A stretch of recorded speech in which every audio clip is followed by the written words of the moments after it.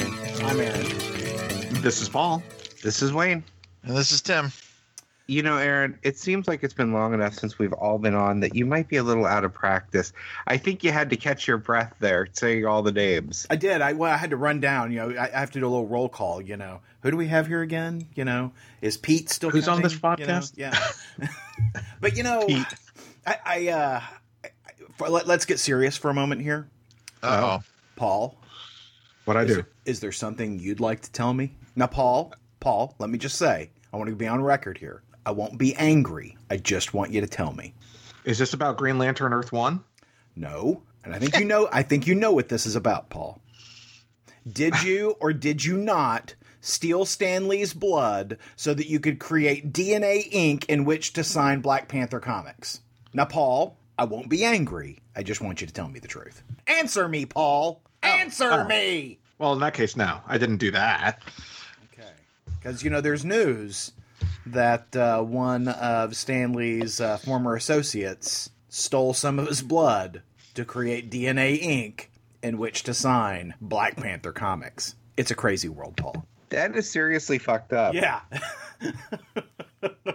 And It takes a lot for me to say something's fucked up these days, but Well, really. to me, it had Paul Aponte written all over it. So this just seemed like a Paul kind of thing to do. It does sound like a Paul move. Why does it sound like a Paul thing to do? Oh, clearly it's a Paul thing. That is way too much effort. That's right. I always forget, you know, criminals have initiative. They have work ethic. That's not Paul at all. So, Yeah. If it's easy way out, it's Paul. okay, well, we've settled that. So what I did do and what I will confess to is that I went and saw Ready Player One. Oh, I did too. Yep, same here. I have not seen. Damn you, Aaron. What lame independent drama did you see this week instead of Ready Player One? I think I watched the news. I think that was the level of my entertainment this week. But in my defense, I have also not read the book. So, Nor have I. Have Despite- either of you guys? despite yeah. Tim's strong recommendations that I do so, I have not read the book. Yes, Aaron, you need to get it on Audible because Will Wheaton reads it, and he does a very good job of reading it. Will Wheaton. I don't need anybody to read a book. I can read a book all by myself.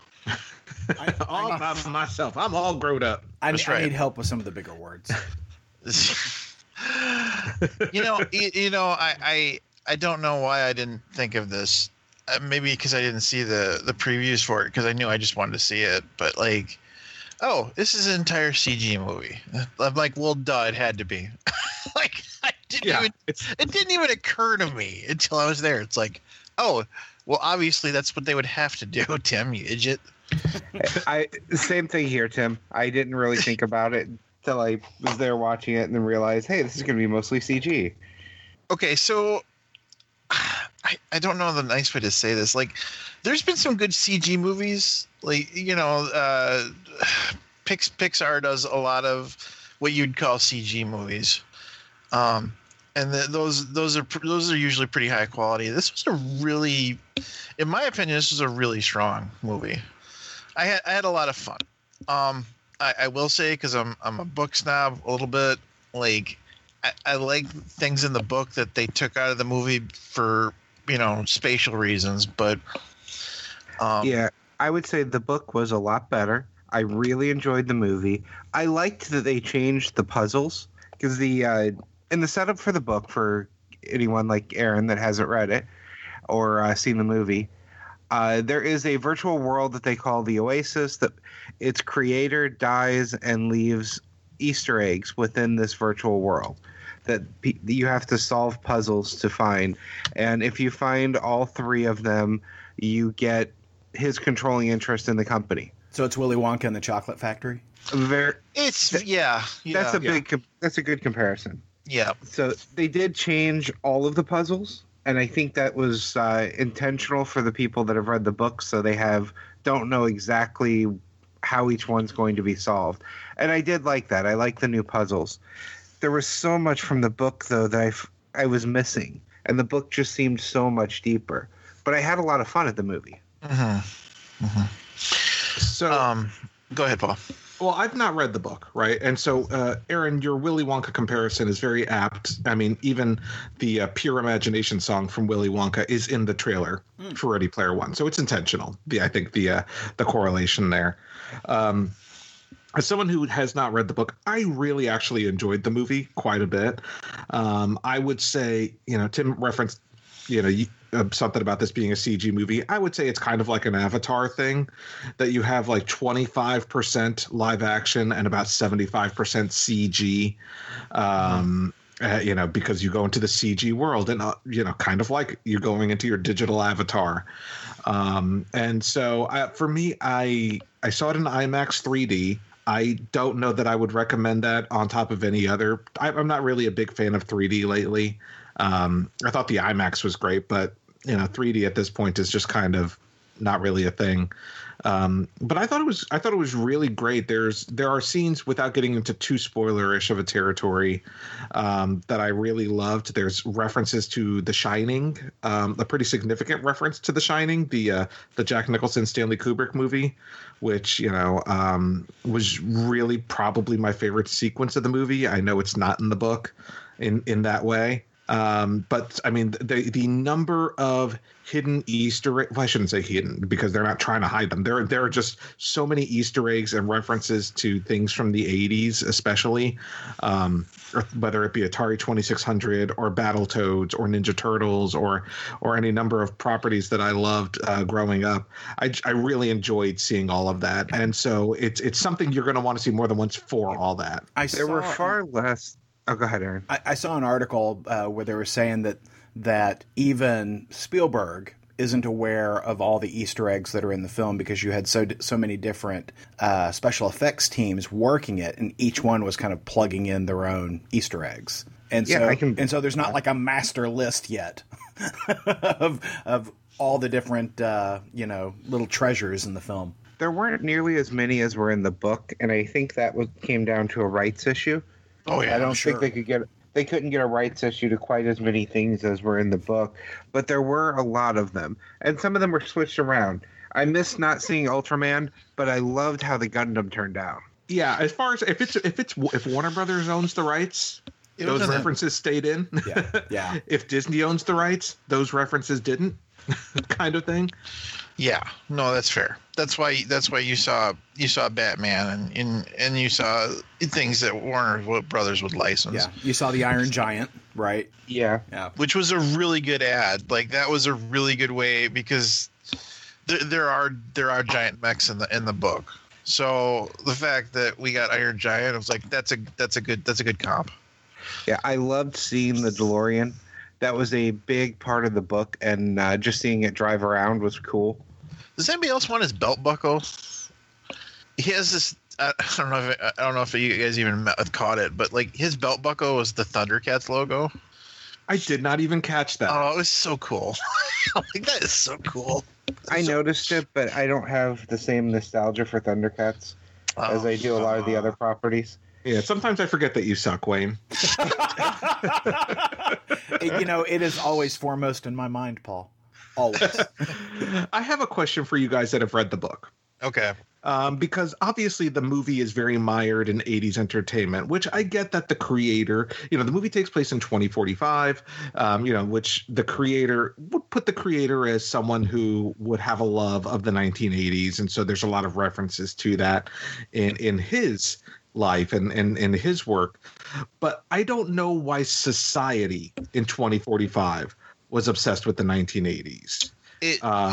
It's kind of because they were obsessed with him. Okay. They're this whole hunt basically brought all of that retro stuff back. Yeah, it was a lot bigger it seemed to take longer in the book before anybody found even a clue. In the movie, they found a clue. They found that the race was the first thing right away, and then people had just been trying it. In the books, everyone had been studying the 80s and all of the things he loved for, I want to say, 5 to 10 years without solving that first clue. Yeah, and in the book, it's way more spread out. Like, not everybody's at the same racetrack. It was like they've all scattered some of them are starting to like some of the people are starting to give up a little bit because it's like, oh, maybe it's a bunch of BS. So that was a difference. But yeah, that's why the culture got brought back to the 80s, is because the guy who created the Oasis was that much into it, and as everybody started to get into trying to figure him out, that's what brought all of it back. Gotcha. So for me, I enjoyed it. Aaron, I've not read the book. I would say if you grew up in the 80s or remember the Atari 2600 fondly, then Ready Player One is a film for you. There are references to more modern things like Overwatch and Minecraft, but they're minor. So I don't know that, like, if you're in your mid 20s, I don't know that there's a lot there for you. But if you're in your 40s or 30s, I think there's a lot there for you. Yeah, I would agree. You get more by having grown up in that time period for sure. But I actually saw 2 movies this week. So I saw Ready Player One on Monday, and on Thursday I went and saw A Quiet Place, which is it's the new movie. It's written, directed, and starring John Krasinski, and also stars his wife, Emily Blunt. And that I got to tell you, the trailers for that have just looked fantastic. Is it good, Paul? It's freaking fantastic. Really I will, good. Last year the runaway horror hit, sleeper hit was Get Out. I would say A Quiet Place is probably on deck to be the sleeper hit for this year. Is it as pop culturally significant in terms of commentary? Like Get Out. I would say no. As far as social commentary, it's not that. Yeah. No. I would say A Quiet Place is not a social commentary thing. So it won't necessarily be a Best Picture nominee, but it is just a fantastic, suspenseful film. I made the mistake of seeing it in a theater that serves food, like one of those dinner theater type places. So it was a little loud with forks and whatnot. Yes. Yeah. And the first half of the movie with them coming in and out, serving food, dropping off plates, dropping off checks, collecting money. Don't do that. The film maybe has 50 words total of spoken dialogue. Yeah. There's obviously, the film is very much about the silence, and every little noise is like, it puts you on the edge of your seat, because that's what the film's all about being quiet so that these creatures don't hear you. So I'm assuming, I've assumed a number of things about this film without having seen it. And one of the things I'm assuming is like a very minimal soundtrack in terms of like, music over the action. I would say it is a muted soundtrack, but there is not a lack thereof. Like, there's a score to the film. Right. It's subtle, but it's mood setting. Right. It's not going to set the world on fire, but it's present, as far as setting mood and things like that. Well, but sound is really important to this film. I saw an interview with Emily Blunt last week, and I'm sorry, the film just sounds and looks fantastic. The bit of film that they showed during her interview was just, super intense. I was like, God, I've got to see this movie. Yeah. And I never saw The Office. So I'm not, the big fan of John Krasinski that everyone else is. In fact, I think the only thing I've ever seen him in was in that Michael Bay 13 Hours film, which was good. But I'm not really, the Jim from The Office fan that everyone else is. But, he did a fantastic job directing this film. It is a really, really good film. And it's funny, the Michael Bay connection, because Michael Bay is a producer on this film. This is through his Platinum Dunes horror production company. Well, it looks good. I'm eager to see it. Yeah, I'd really recommend watching it. Don't think I've even seen a preview for it. The previews are intense. If you're a fan of like The Last of Us, because it's funny when you watch the trailer, you're like, "Is this The Last of Us?" Like that video game. I think this would be up your alley. It's not zombies, it's creatures, but it is just a really slickly produced, intense little suspense film, and I really recommend it. Short too, nice, and hour and a half. It doesn't overstay its welcome. Really intense. So in other, well, it's not movie news really, it's TV news. Did you guys know that they are doing Amazon is doing a series based on that Garth Ennis Dynamite book, The Boys? No. I knew they had licensed it, but I thought that it had fallen apart because I haven't heard anything about it in years. Well, they announced just a couple days ago that Carl Urban has been cast as the lead, Billy Butcher. I have never read an issue of The Boys. Oof, that hurts me. Yeah, I really liked it in the beginning. I thought I don't know what, I just felt like it stretched on a little too long for me. But it started off so strong. Okay, so the fact that you say Amazon means you have to Amazon Prime blah blah blah money. Yes, sir. Correct. Yeah, I'm not going to see it then, which sucks because I would love to. Well, so Evan Goldberg and Seth Rogen are going to direct the pilot. They also produced and directed the pilot for Preacher. The pilot is also written by Eric Kripke, who, if you're not familiar with the name, is one of the co-creators of the Supernatural TV series. He was pretty much responsible for the arc that happened in the first 5 seasons of that show. So, I mean, it's got a good pedigree behind it, and I really am a fan of Carl Urban, more so since you and I saw him in person, Aaron. Yeah, I enjoy Carl Urban. I enjoyed him in Lord of the Rings. He is one of the shining stars of the Star Trek Kelvin movies. I like Carl Urban. I liked him as Judge Dredd. I know a lot of people didn't like that movie. I liked him as Judge Dredd. So did he like levitate his hands above you guys so you guys could buddy up for a picture? I did not photograph with Carl. No, neither did I. But it's funny that you mentioned that, Tim, because I'm going to skip ahead on the outline.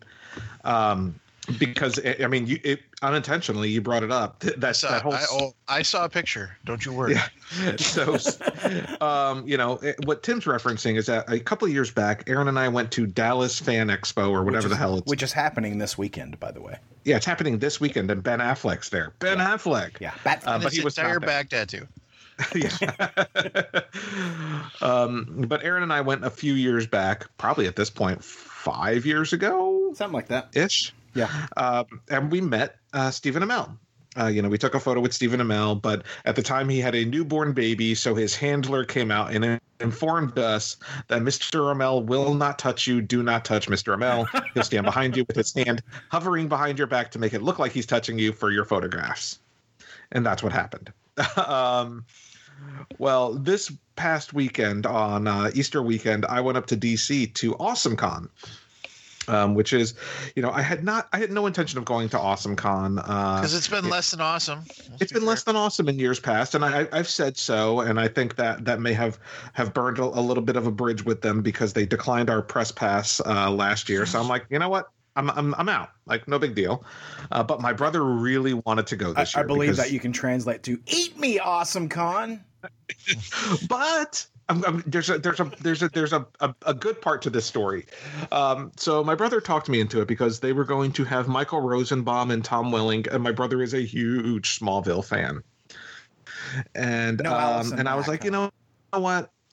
He had no one to go. Paul wanted you to sex. No Allison Mack. Something wrong from the law. Yeah, I really did. Anyone that wants to meet her, just wait a couple of years and you can visit her in the prison. Yeah, not even a couple of years. She's on the run from the law right now. So they'll catch her. So anyway, he talked me into going. So we went, and I will tell you, I was more interested in the comic talent there because as far as they pretty much had everyone who's currently working on some form of Batman book there currently. And so I was able to, so we went Friday, and in that first night, Friday night, I met James Tynion IV. I met Tom King, who's the current writer on Batman. I met Joshua Williamson, who's currently writing The Flash and is going to be writing the new Justice League Odyssey book. I met Scott Snyder, Greg Capullo, and Jonathan Glapion. And I met Sean Gordon Murphy, who, we're going to talk about books involving pretty much all of these guys today on this episode. And I was able to meet all of them with no problem. And what's funny is, like, I got in line, I'm like, I really don't have anything for them to sign. I just kind of want to meet them. Like, I read all my comics digitally, so I just want to, like, meet them, shake their hand, that kind of thing. Well, Joshua Williamson had Funko Pops on his table And you guys know how I am about the freaking Funko Pops. And I'm like, that didn't occur to me. So I picked up a couple of Funko Pops while I was there, and I got I got a Batman Funko Pop signed by Scott Snyder, Greg Capullo. I got my Joshua Williamson Flash, and I got Dan Jurgens to sign a Superman Funko Pop on Saturday. So I met Dan Jurgens, and out of all of them, that was the one like I was shaking, like, oh my God, it's Dan Jurgens. That I'm not a Funko Pop fan, Paul, but I'm actually jealous of that you got a Superman one signed by Jurgens. And we don't talk about it, but I'm reading the current Flash as of the last storyline. This is a Grodd story, and it is really good. So the guy writing Flash right now is great. Paul, in my head, I'm like, oh no, just grab one of those Death of Superman black vinyl bag things, and then get him to sign it with a white Sharpie. Like, that was the move. He had those too. There were plenty of people doing that. I will tell you, like, I genuinely had a good time. You know, I like everyone other than Scott Snyder and Greg Capullo, who I had to wait about an hour and a half to meet. Everyone else I just walked up to on Friday night, because Friday night was, it's kind of a quiet night. I just walked up to these guys. I had conversations. When I finally, Scott Snyder and Greg Capullo, they're freaking rock stars. I mean, people line up an hour early just to meet these guys. And so, I got in the line. I spent actually a couple minutes talking to Scott Snyder, and they were just all super nice, super humble. I had a great time, but the funny thing is that nobody that my brother wanted to meet was there Friday night. Because he left Friday night, and I'm like, well, shit, I'm done. And he's like, well. But like Tom Welling, Michael Rosenbaum, he wanted to see Charisma Carpenter, and I hadn't yet met Dan Jurgens. So we came back Saturday, and John Boyega. We went to the John Boyega panel on Saturday also. So Saturday morning is when I met Dan Jurgens, and we met. We took a photo because my brother, really wanted to meet these guys. We took a Superman Arrow photo. So we got to take a photo with Tom Welling and Stephen Amell in the same photograph, and Stephen Amell shook my hand and put his hand on my back, and it was cool. It was cool to actually see both of those guys in person.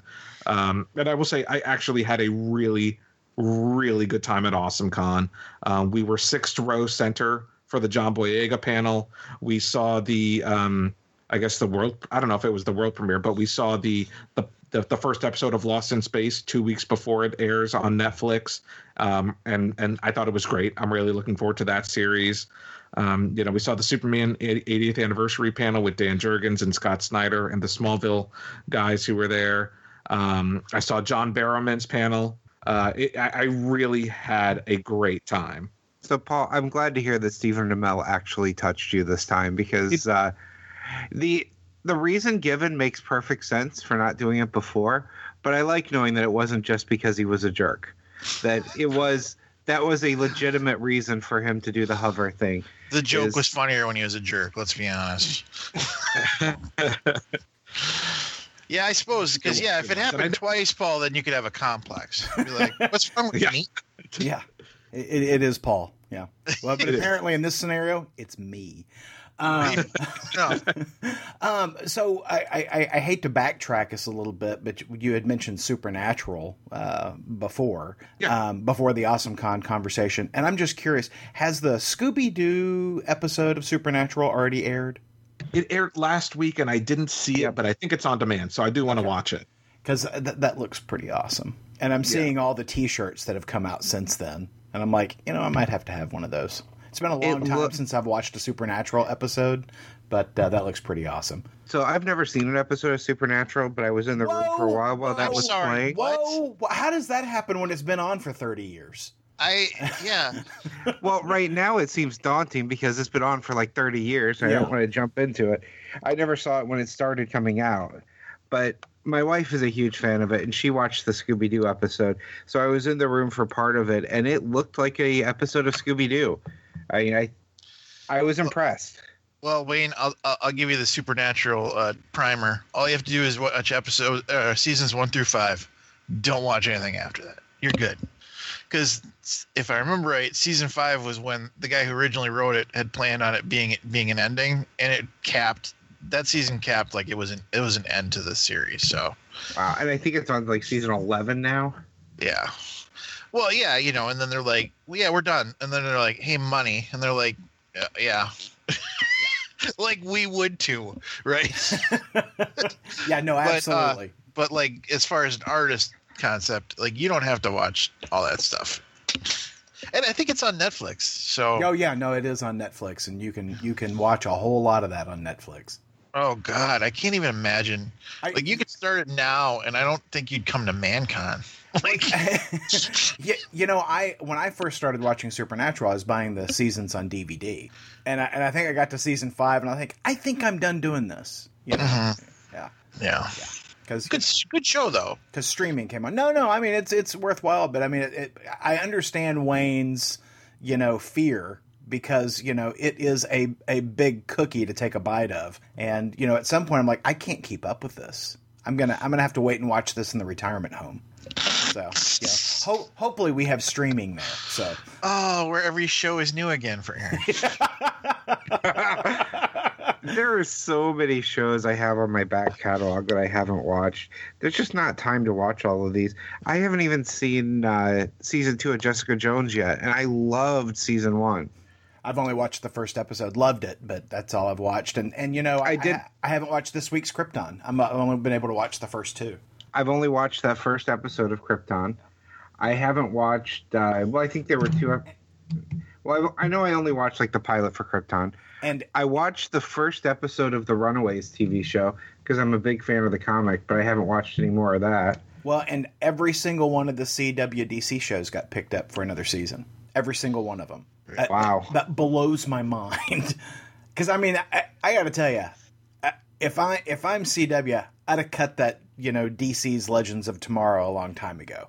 And it just blows my mind that thing's still on the air. And I haven't watched any of the new Constantine. Is that already a show?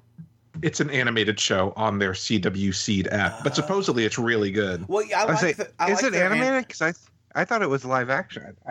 I liked their animated. They did an Arrow thing with the Vixen show. Yes, that was great. I like. I wanted to see that, but I don't watch shows on apps. If I can't get it streaming on my TV, I'm not going to watch it. Do you have Google Chrome? No, I don't. Oh, okay. Well, then you're just screwed. Yeah. No, I've got a Roku, I've got a PlayStation 4, and all of my streaming goes through the PlayStation 4, really. I hear you. Sometimes it's a pain in the ass, and Google Chrome isn't my preferred method, but sometimes you got to see it. Like, it is not genre appropriate, but that was the only way I got to see Jesus Christ Superstar live on NBC, because I saw it on the app, because I didn't know that it was on last weekend. So. Yeah, if I wasn't overwhelmed with the things I haven't got around to seeing, maybe I'd consider apps. But I have enough stuff on Netflix and Prime and Hulu that I haven't watched yet, and even on my own DVR. I was getting browbeat this week about, you haven't seen Handmaid's Tale? I'm like, that's on Hulu, right? And they're like, yeah, I don't Hulu. Because I've got enough on Prime and Netflix and everything else. And, I feel like I'm going to have to get in on this Disney thing when it comes out. So, You may make fun of me for this one, but I did watch the first episode of Roseanne when it came back. I heard good things about it. I won't make fun of you for that. Yes. I am not a Roseanne fan, but I have heard good things about that. It is really good. It completely recaptures the show, the feel of it. Mostly I just watched the news this week. But you read some comics too. I did read some comics. So, we're about to talk about Marvel 2-in-1 number 5. But before we do, I want to mention, did you guys see that Dan Slott and Sarah Pichelli are bringing the Fantastic Four back? I believe it's in August. I'm pretty excited about that. Sarah Pichelli can draw like nobody's business. I follow her on Instagram, and she's done a number of books that I've enjoyed. I'm super excited that they've got a real live artist on that book. Yeah, I want to be really excited. I really do, but I don't know about Dan Slott writing Fantastic Four. I think he'll be good in the initial run. I think so too, and I've enjoyed his latest arc on Amazing Spider-Man. Honestly, I think Dan Slott is good when he's excited about what he's writing. Yeah, and I think he's good when when he has, arcs planned, and he's had some time to let that gel, it's probably not such a good idea to let him stay past his welcome. That's probably true for every writer and every artist, but I'm excited. I'm excited to have it back, Yeah. And I really enjoyed Marvel 2-in-1, and I'm looking forward to having the Fantastic Four back. I've been reading so much Fantastic Four on those Marvel 84-cent sales and things. I've been picking up Fantastic Four like crazy. I sort of feel like we're not the poster children for talking about staying past your welcome, Aaron. This is fair. Fair point. Tim, we were never welcome to begin with, so we're fine. So, I got to say one thing about Marvel 2-in-1. I wish, but don't get me wrong, Valerio Schiti or Skitty or whatever the hell the guy's name is a serviceable artist. But damn it, they have some glorious covers by Jim Chung and Nick Bradshaw. And I'm like, look at that. Like, this cover looks like Art Adams drew it. Yeah. But inside, it doesn't look like Art Adams drew it. Are you saying you don't care for the art in this book? I'm not saying I don't care for the art in this book. I'm saying I care for the art on the cover more. But that's true in most books, right? I mean, usually you've got some spectacular, Olivier Copiel cover artist, and then you've got, other artist in the book, somebody who can get a book out on time. Good point. I mean, no. I have no complaints about the art inside the book, other than the fact that the art on the cover is just so good, so good. I really like the art inside this book. I dug it quite a bit. I agree. It's a gorgeous cover. But I think the artwork inside is really strong and tells a visual story in a compelling manner. And I think that's got a lot to do with color and inks as well. Agreed. I really hope that whatever is happening in this book, 2-in-1, doesn't lead, and the fact that Fantastic Four is coming back in August isn't leading to Doom going bad again, because I'm really enjoying the current arc. Yeah, me too. On Doctor Doom. Me too. Well, he doesn't seem to be going bad in this book either. I mean, he's definitely been hero in the book in my perspective. Oh yeah, agreed. But it's kind of like Loki. Right, we loved Kid Loki, but we knew eventually he'd go back to being adult Loki, evil Loki, and we know eventually Doom is going to go bad again. I'm really enjoying him being good, anti-hero good. Yeah. So, go ahead, Aaron. No, you go. So, getting a little bit into this issue, I always love alternate reality Galactus stories. I can't think of one that I've read that I don't like. And this, besides being the book I've really loved just for Thing and Human Torch, this alternate reality Galactus story with Doom taking over the body of Galactus is I love the story. I love the arc. Yeah, no, I do too. And the nice thing about the alternate Galactus stories is you can tell a Galactus story the way it probably would go down, right? Yeah, Galactus can eat the planet. Yeah, and that, horrible and terrible things happen. And then when you put somebody like Doom with the power of Galactus, even more terrible and awful things happen.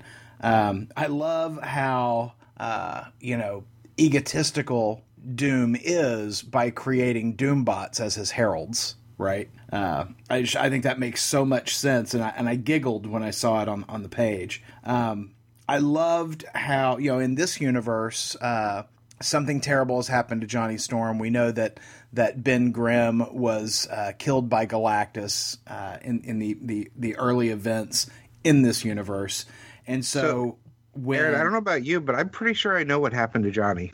What do you think happened to Johnny? He's their son. Oh, yeah, maybe. All that's left is Earth with a big floating fireball right above it, not far away. I'm pretty sure that's Johnny Supernova, not, basically lost his mind just there saving the planet. Because they talked about if he was there, they would be dead. I had not caught that, and that's actually straight out of the Secret Wars book, right? Yep. Because that's how Doom separated the Fantastic Four in that story. That's a good catch, Wayne. I did not pick up on that. But I love so you've got our universes, Johnny and Ben coming through united with Reed and Sue from this universe, and it's sort of the rallying cry for this universe's heroes is, oh my god, the Fantastic Four are back. Because Reed just kind of fell apart when he lost to Doom. I just think this is a great book, and I love the pages that were spent sort of putting the band back together, because Norrin Rod, the Silver Surfer, has been hiding out with Emma. I can't remember. Emma Frost. Thank you, Emma Frost from the X-Men books, which is a pairing I never would have put together. Yeah, I'm really curious how that came about. Yeah. Of all the people that he would be with, to be with her. But I'm just really jazzed about this book, and on the last page we see that Doom as Galactus has returned to Earth after having eaten the entirety of the rest of the universe. And the preview art for the next book just looks amazing, with Ben, a Galactus-sized Ben beating up on Doom Galactus. I just think that looks fantastic. Yeah, this is one of my favorite books right now. I really want the Fantastic Four book when it comes back to be good. I want it to capture this feel of family that I've missed in Fantastic Four before they shut it down. And did any of you guys read the Terrifics last week? I know probably Paul did. Of course I did. Okay. Wayne, did you read it? No, I bought it, but I haven't read it yet. So what I found really interesting is something that Marvel 2-in-1 is doing is also something that the Terrifics is doing. And of course, the Terrifics is sort of a DC Comics version of the Fantastic Four. But we see that Johnny and Ben are losing their powers. Johnny can't burn as brightly, and Ben can't bench as much as he used to because of their severed tie with Reed and Sue from their universe, because presumably they're dead or lost in time and space somewhere. So in the Terrifics book, at the end of the second issue, they all go their separate ways, and they're pulled back together because they are linked by this tether, which is sort of the same thing they've got going on over in the Marvel books. And I just find it interesting. These books are coming out at the exact same time and are kind of telling a very similar story, using a very similar device. And that's a good point.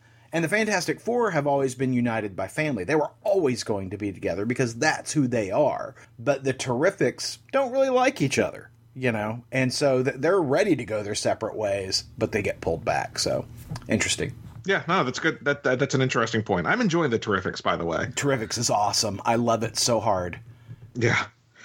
Well, since we're switching over to the DC portion, the Batman portion of the podcast, as it were, but also still kind of in the whole alternate reality concept. Dark Knight's Metal number 6 came out last week, but we didn't record because I was at AwesomeCon, and figured we chat about it because it's the conclusion. We've been talking about Dark Knight's Metal for, it seems like, about 8 months now, if not longer. Because of the delays. So I know Aaron and I read this. I think we're the only ones who actually stuck with Dark Knight's Metal all the way through, or even started it. Yeah. So Aaron, what did you think about Metal number 6? I thought that it was every bit as disappointing an ending to this series as most of this series has been. It did not change my opinion that overall I think that this series was a big miss. I would agree. And, it's hard for me to say that since I just met the creators and really appreciated them as people. But I felt like issue 6 was borderline incomprehensible. Uh-huh.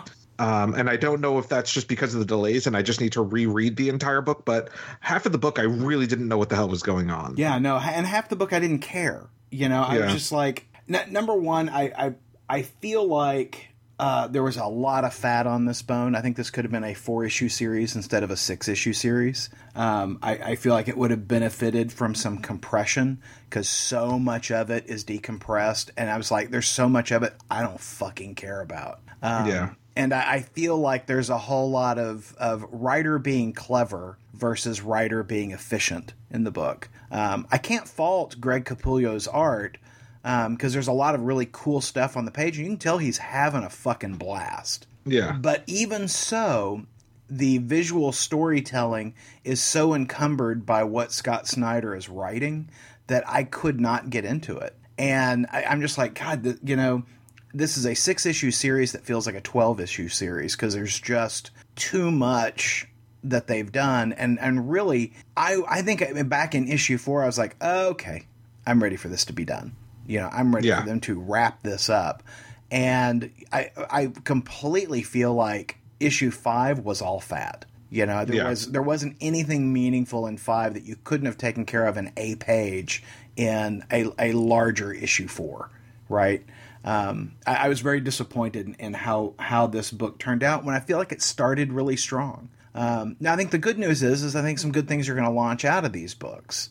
But yeah, and that's what I would say for the series is that what good has come out of the series, or what's interesting things have come out of the series, I should say, or obviously we already mentioned the Terrifics, but also the fact that the source wall is broken. Yeah.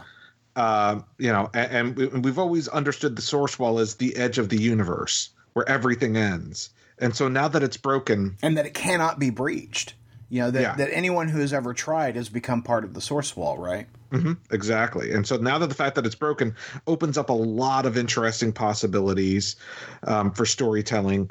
And another aspect that I liked of it, of the series, is the fact that the Hall of Justice is coming back. Yeah, inside Wayne Manor. Or at least, some aspect, some way. I don't know exactly.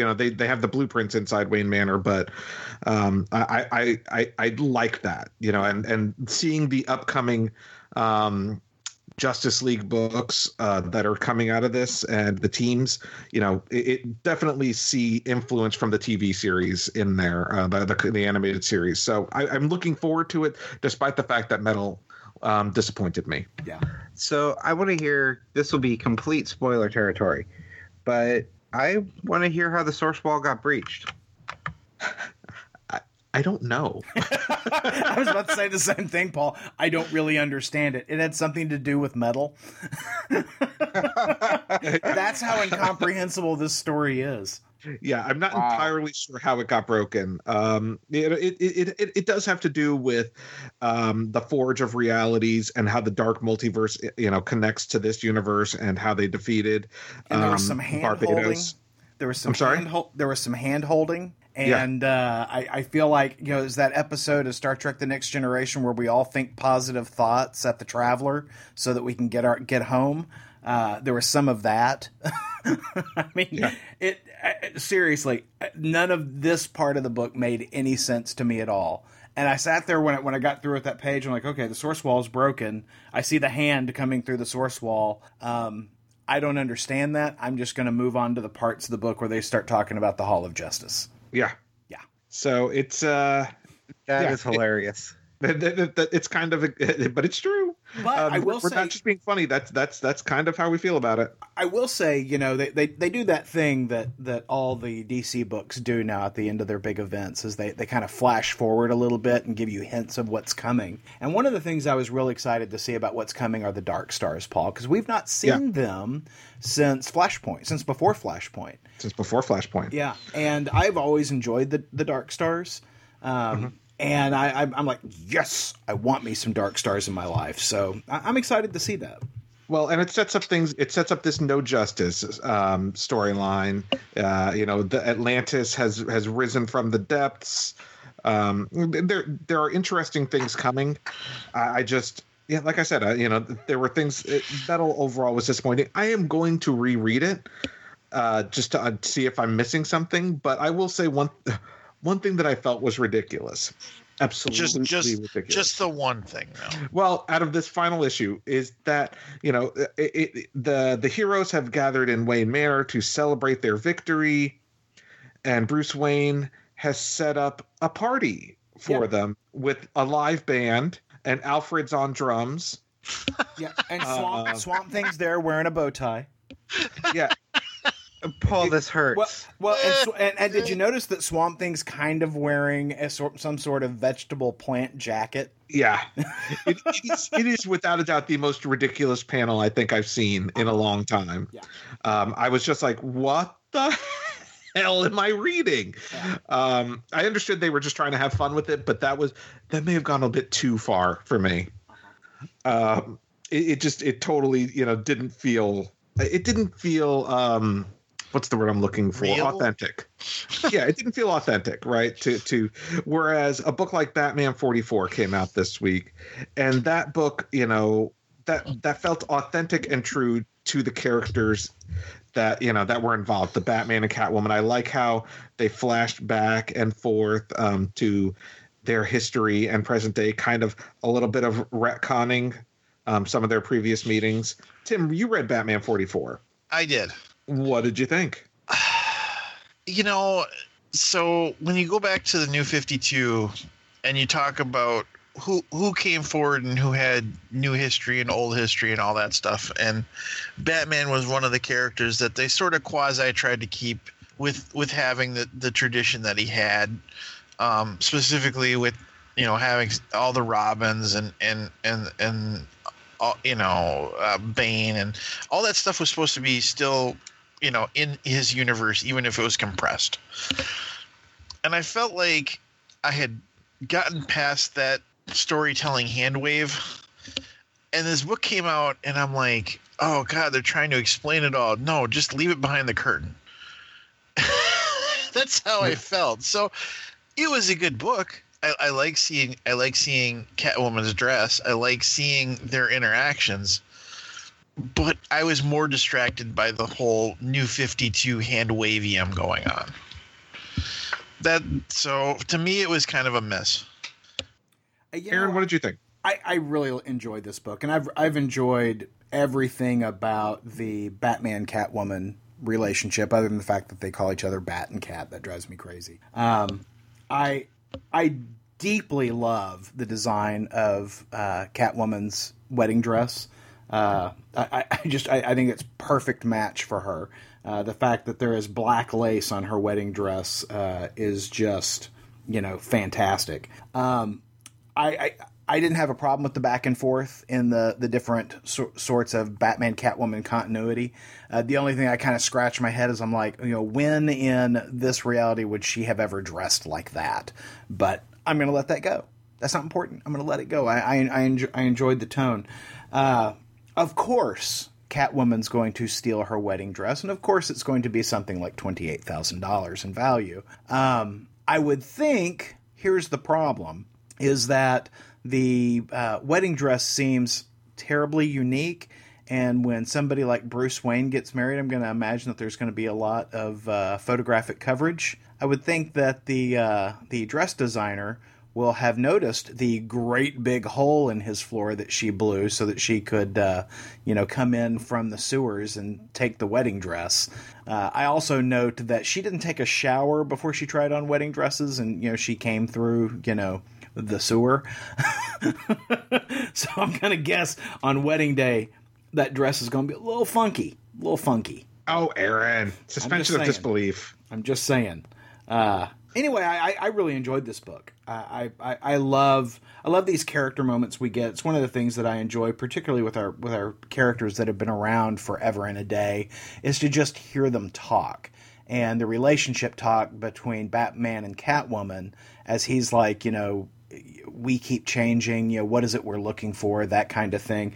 And so I think those elements of telling the older stories, glimpses into those older stories and older conflicts between Batman and Catwoman, really spoke into, we keep changing as characters throughout the years, and in a meta sort of level, they have changed for 75 years, right?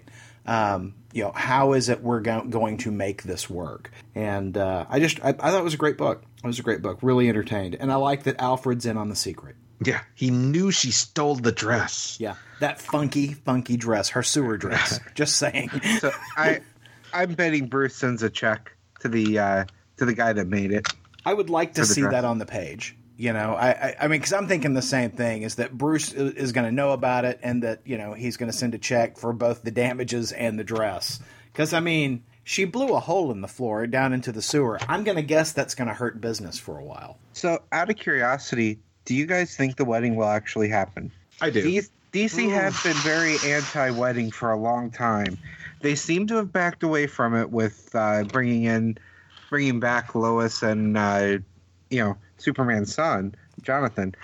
But will they let Batman actually get married, or is something horrible going to happen at the wedding and call it off? Yeah, I hope we don't have a Green Arrow, Black Canary situation where they get married and then one of them dies or something terrible happens. I would like to see them. I'd like to see the Bat family grow. You know, I'd like to see, you know, those two characters get to be married and see what that's like versus, you know, we can't get married because too many awful things will happen, you know, because we know the Joker is going to crash the party. Yeah, because, I mean, I hope I'm wrong. I want the wedding to actually happen. I want them to get married, even though I'm not reading the book. But I have a feeling they won't let it happen, they being the writers. You know, I think it's a 50-50 to me. Like, I could totally see that happening, Wayne, but I could also see them actually trying to develop a character going, well, it's actually selling Superman books. Yeah. So, yeah, yeah, either way, I think I could see that go. But I'd rather see them try to develop the characters like Aaron said. Yeah, I'm on that side. I think it's going to go through. I know Tom King said he had plans for like up to 100 issues, I think, of Batman, if I remember correctly. You know, there was an article about it a while back where he's like, oh, I've got plans through like 100. So fingers crossed. I want to see it go through. I like the progression that we've seen in Batman over Tom King's arc. I remember I didn't care for the first issue, and I know it's just gotten better and better since then. You know, another Batman series that I've really enjoyed is Batman White Knight. I actually met Sean Murphy. Like I mentioned, I met him at AwesomeCon, and I know it had been rumored, but I don't know that I read it anywhere specifically. But he said White Knight 2 is coming out this winter. So, I mean, he's already got, you know, he's already working on the sequel to this series. And he's like, I know you're worried, but just trust me with the ending. I promise we stuck the landing on this series. I'm like, I wasn't really worried, but like I've really enjoyed the series so far. But I guess he's getting a lot of feedback that fans are concerned about how the series is going to wrap up. First of all, Sweet Christmas. How much more have I got to hear about AwesomeCon, Paul? I saw Stephen Amell. He touched me. I met Sean Murphy. I got to see Dan Jurgens. I mean, Aaron, you're gonna hear about it until he gets his press pass back, Aaron. Yes, basically. I have been thinking that, Tim. I think that's the last AwesomeCon story I have for today. Hashtag AwesomeCon. Show title. That's right. So I have to say I'm a little concerned about the ending myself after this last issue. I love the series. I have loved everything on the series, and I'm a little concerned that with this issue, it's kind of going back to Batman is really in control of everything. And one of the things I've loved about this series has been that a cured Joker has been in control. Some of the reveals that the taxpayers never paid for the Batman fund, that it was always Wayne Enterprises that was paying for it, that Batman could have escaped Arkham at any time, that he was waiting there because Harley had talked to him. All of this is really putting him back into the Batman is omniscient and in control. And that's what I liked about this series, was that in this case, he was driven over the line and he wasn't in control anymore. Well, I love how Paul was just like, why is the writer apologizing? Who are these weirdos that are worried about the series? And then Wayne's like, well, let me tell you about weirdos. Well, and I along those lines, Wayne, my problem with the book is that Batman makes a big turn in this book, right? You know, he was really unhinged in the previous issues, and in this book he emerges as reasonable, and the only reason we see for that is because he had a timeout in Arkham. And that bugged the shit out of me, that there was no real reason for him to have changed his perspective. And absolutely agree with Commissioner Gordon. You know, yeah, you were right to arrest me. It had gone too far. Only because he had some time, some alone time, to get in touch with him. It makes no sense for that turn. It seemed like that was him all along, and he was just playing the role. And it's like that. I don't know. I had that issue there, and yeah, it really, like, I love this book. I loved everything they've done with it up to this point. I love Joker in it, and Batman was off this issue. He was back to being Batman, and He didn't earn it. I don't have a problem with the fact that the character made a turn. What I have a problem with is that there was no motivation for that turn. You know, I'm sorry, the timeout, we have seen how Arkham works with everybody else in the world. Arkham is not a place where you get some alone time and become a better person. He didn't earn that turn. No, he didn't. He didn't. And you know, there's a lot I like about this book, and I'm really not all that concerned about the ending because I think it's going to be entertaining. But it just feels like the sort of choice that someone who is not as skilled a writer as they ought to be makes. Because I think somebody else would have said, okay, he has to earn the turn, as Wayne said. What is going to make him do that other than himself? Because you really need an external force working there. Because otherwise, you know, what's the point of all the conflict in the book if it only takes Batman getting a timeout for him to change his mind? Paul's being awfully quiet. Well, we've hurt his feelings. Aw. We're talking about his friend Sean Murphy. I know. His dear, dear friend Sean Murphy. Well, did you know that I met him when I was at AwesomeCon? Tell us more, Paul. Tell us how he smelled, Paul. I will say, you know, it was a concern of mine that the series, all the things that they had set up in regards to the Joker's in control and Batman's actually the villain here have basically been undone. And I don't know that that'll hold true in the final issue, but that's kind of what we're back to status quo, right? The series spent 6 issues breaking the status quo and 1 issue getting us back there. Yeah. Well, and, you know, as much as I want to complain about the absence of motivation there, I do really enjoy, and I said this last time, I really enjoy seeing all the Batmobiles on the page because Sean Murphy draws himself some wicked Batmobiles. Yeah. That's a lot of fun. And I liked what he did with Jason Todd. Yes. I mean, it's not. Yes, I thought that was an interesting twist. Yeah, it's not terribly far from what actually happened to Jason Todd in the DC universe, except that he didn't die and come back. He hated Batman in life, not just in death, like he did in the regular DC universe. But regardless, I am looking forward to how this book is going to conclude. I know there's only 1 more issue, so I'm very curious to see how it ends. You know, is the Joker basically back, or are we going to see this flip flop back and forth like we did in this issue? I'm curious to see where it goes. Now, I talk about concerns. I really can't stand. I'm learning to hate any book that features Bizarro. The Red Hood and the Outlaws is really good. Yeah, but it's got Bizarro. But I guess maybe classic Bizarro, especially. And maybe every time he pops up in the Superman book. So maybe, as much of a fan as I am of Pete Tomasi, I don't like the way he writes Bizarro as a narrator because this isn't the first time. Yeah. But I got about halfway through Superman number 44, and I almost put it down. Yeah, it's a terrible book. It is a terrible book. But the last 2 pages were heartbreaking. Or the last 3 pages. Yeah. So here's the thing about Bizarro. I like Bizarro as a character, but I can't deal with a whole world full of Bizarros. It's too much. It's overwhelming. It's driving me crazy. It makes me want to bash my head in trying to read the backwards talk. And when you have the regular characters trying to do that same backwards talk so they can talk to him, it is ridiculously painful to read. Yeah, it is. This book was painful to read. And again, until the last 5 pages, which, so what I'm referencing is that basically Bizarro abandons his son to die on Bizarro World. And that really got to me. I don't know why. Like, I hated this entire book. And then I got to that scene. I'm like, holy shit, that's horrible. Yeah. And then, there's a bright shining moment where Superman and family save him at the last minute. But that the page where Bizarro leaves his son and his son, sits there amongst the burning ashes of the world crying. Like, I was like, okay. Like, I wish the entire book had been written with the same subtlety and emotion as these 3 pages. Yeah. So, Paul, when Boizarro is putting his hand on the rocket ship and, essentially asking, his father to either take him with him or save him instead, and you see his black fingernails on the side of the rocket ship, did it remind you of my black toenail that I'm giving you? Oh, God.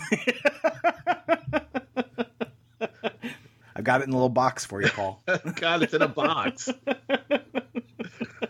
It's like the end of 7. What's in the box? And if you don't know what Aaron's talking about, make sure to follow him on Instagram. My black toenail fell off, and I'm saving it for Paul. No. It's all for you, Paul. You know why I'm really cringing about that? He's going to give it to him at ManCon, so the rest of us have to see it too. That is correct. Oh, that's a good idea. Yeah.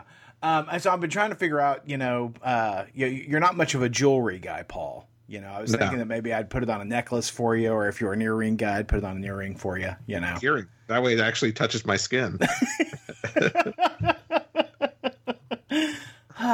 So did you guys, we're coming up on Action Comics number 1000. And did you see that John Byrne is not participating? I did. He was asked. DC Comics put out an invitation, and apparently they left a voicemail, and so he returns their call, and he gets their voicemail, and apparently nobody decided to push on either side.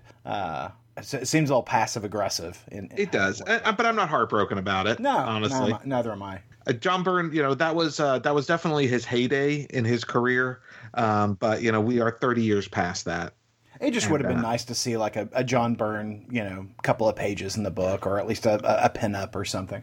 Yeah, I mean, I don't disagree, but I don't want to see Lois Lane get raped in Action Comics number 1000. No, exactly. So, because he's a bit rapey these days. Yeah. Wow. I mean, literally every book he writes, not every issue of every book, but almost every series he's involved in has some form of, sexual abuse in it. The John Byrne Rape Free Zone have been his Star Trek photo novels that he's done for IDW, but yeah, his independent stuff has been awfully rapey. John Byrne, I'm just saying, get some help. Yeah. Well, speaking of horrible things,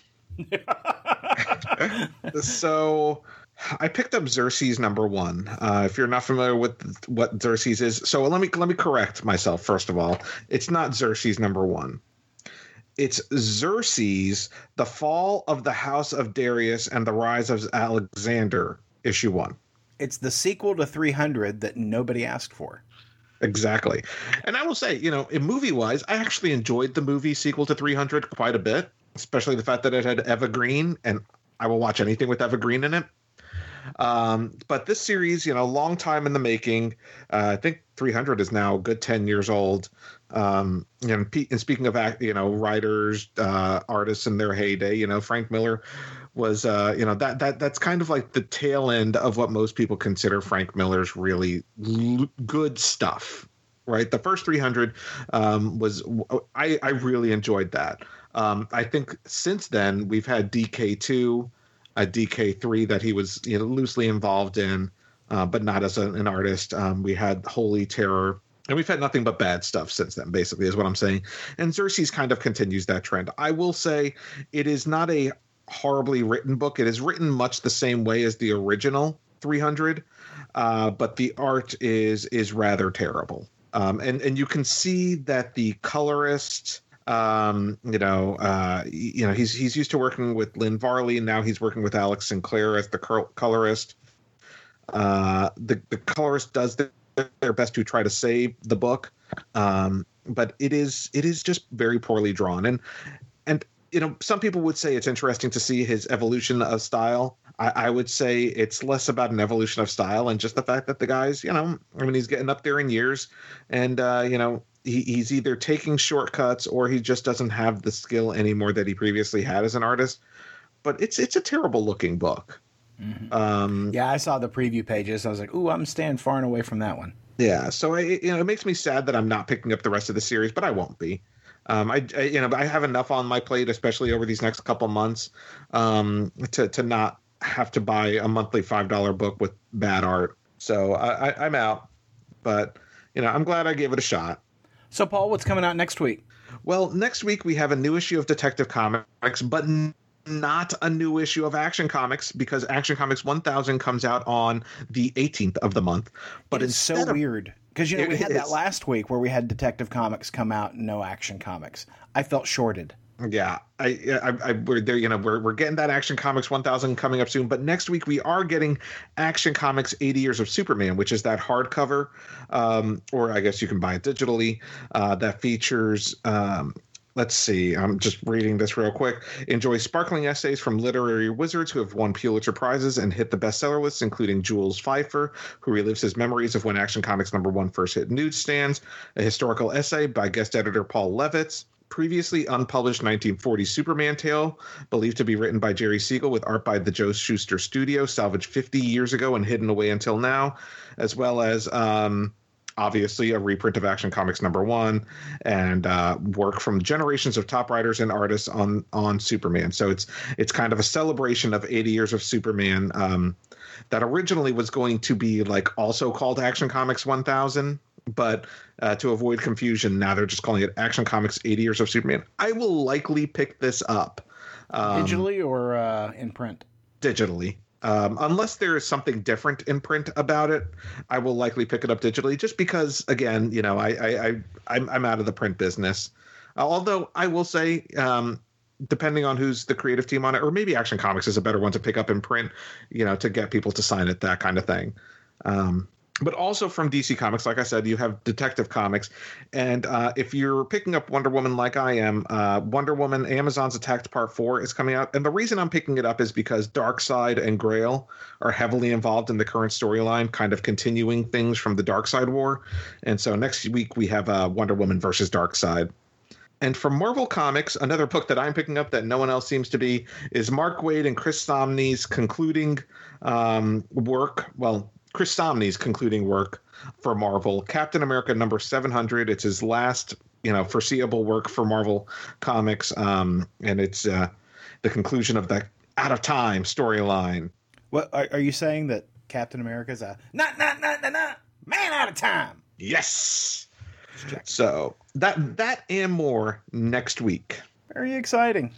All right, Paul. Well, I know that we kept you a little long, and you need to get on the phone with your good friend Sean Murphy and find out what he's wearing today. Yeah, I need to call him and tell him that you guys are the weirdos who are worried about White Knight #8. Yeah. And you maybe the next time that you tune in, it'll be Funny Books with Sean and Paulie. I like it. Yeah. Sean and Paulie. He would do that in a heartbeat. In a heartbeat. I would replace you guys. Like that. Either that or it'll be the Awesome Con, the podcast with Paulie and Sean. with all my Awesome Con friends, because they're awesome. Awesome. Have a good one, guys. Bye, everybody. Podcast theme music graciously provided by Mark Andrew Pope. For more information, visit markandrewpope.com. Funny Books with Aaron and Polly is a production of ideologyofmadness.com. No Spider-Man clones were harmed in the production of this podcast.